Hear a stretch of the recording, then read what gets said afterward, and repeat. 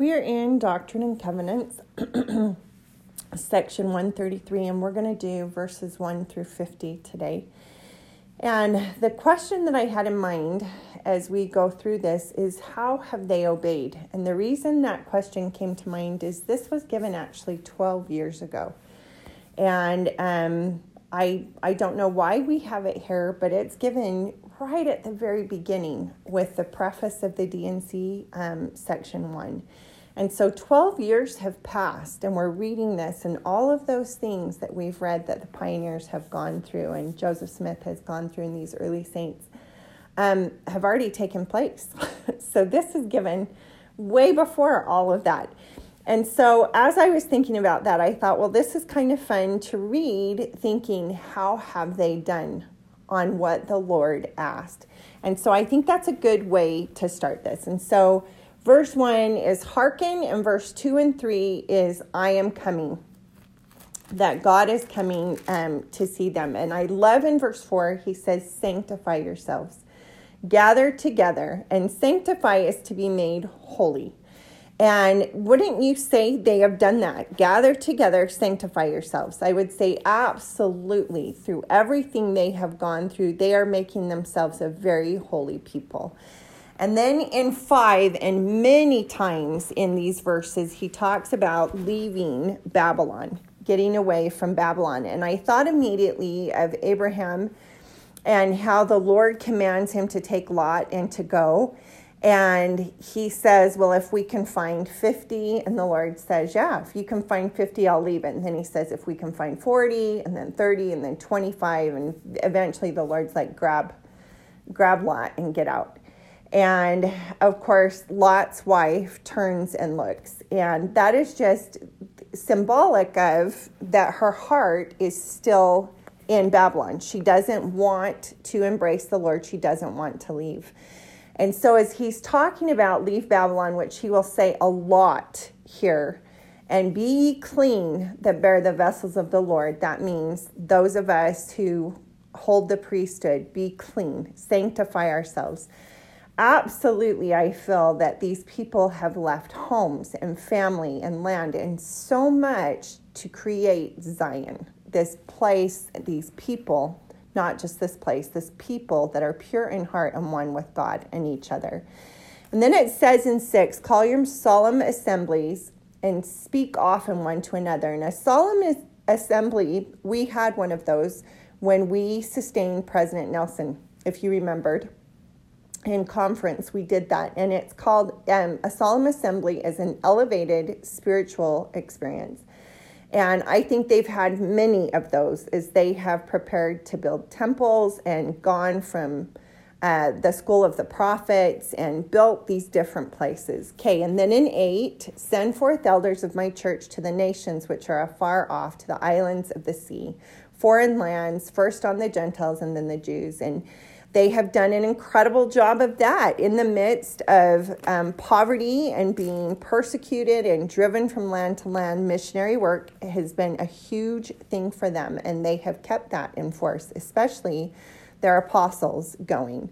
And then it talks about the bridegroom cometh, prepare, again, watch, and then again it's those flee, for you know not the time, flee to Zion, which is those be one with them. And then again in 15, this thought of Sodom and Gomorrah, but verily thus saith the Lord, let not your flight be in haste, but let all be prepared, and look not back, lest sudden destruction come upon you. And so it's that reference again of leaving Babylon and fully being committed to the Lord. Okay, 18, when the Lamb shall stand on Mount Zion, with him 144,000, having his Father's name written on their forehead. And the one thing I wanted to say, I studied a couple years ago the numbers that are written in the scriptures, hearing that a lot of it is symbolic, and we have a lot of numbers repeated, like 40, like 12, like 3. And so this 144 is 12 squared. And what they said is that means lots of priesthood. It's not literally 144. And I really liked that it's 12 squared, which represents a lot of priesthood.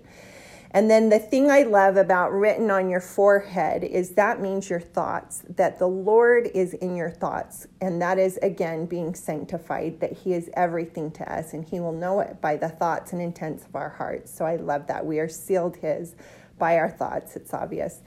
Okay. Heard among all. And then this I love, 21, that's where it says, and he shall utter his voice out of Zion, he shall speak from Jerusalem, and his voice shall be heard among all people.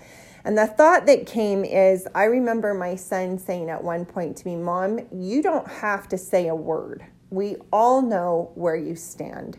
And so the reason I love that is because we have that scripture that says, and the Lord was not in the fire, and the Lord was not in the earthquake, and the Lord was not in the wind. And then came the still small voice, and the Lord was in the still small voice.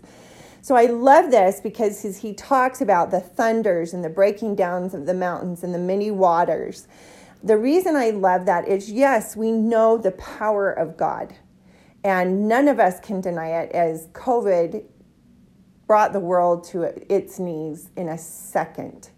But what I love is that his voice is a still small voice. And so it will be heard everywhere, because no one will be able to doubt it is God's power that is orchestrating these things. And I really believe that with COVID. Okay, 23, Pangea, that everything will be brought back to one land. 25, and the Lord, even the Savior, shall reign in their midst. Those things have not happened, but do you feel that they've done everything to prepare for that? Because we know that will be in the millennium. Absolutely. As you look at everything they did, you have to read these, they get an A+. 12 years has passed. They have done those things. And now it's talking about that second coming. It's talking about us. And it talks about, and they shall bring forth, in verse 30, their rich treasures unto the children of Ephraim, my servants. And I have written there in my note the scriptures. And it made me think of President Nelson as he talked about meeting that prince of the country. And he gives the prince the copy of the Book of Mormon. And the prince says, you could have given me diamond and rubies, but nothing would have been more precious to me than the further light of the Savior. And I love that, because that is what the rich treasure is.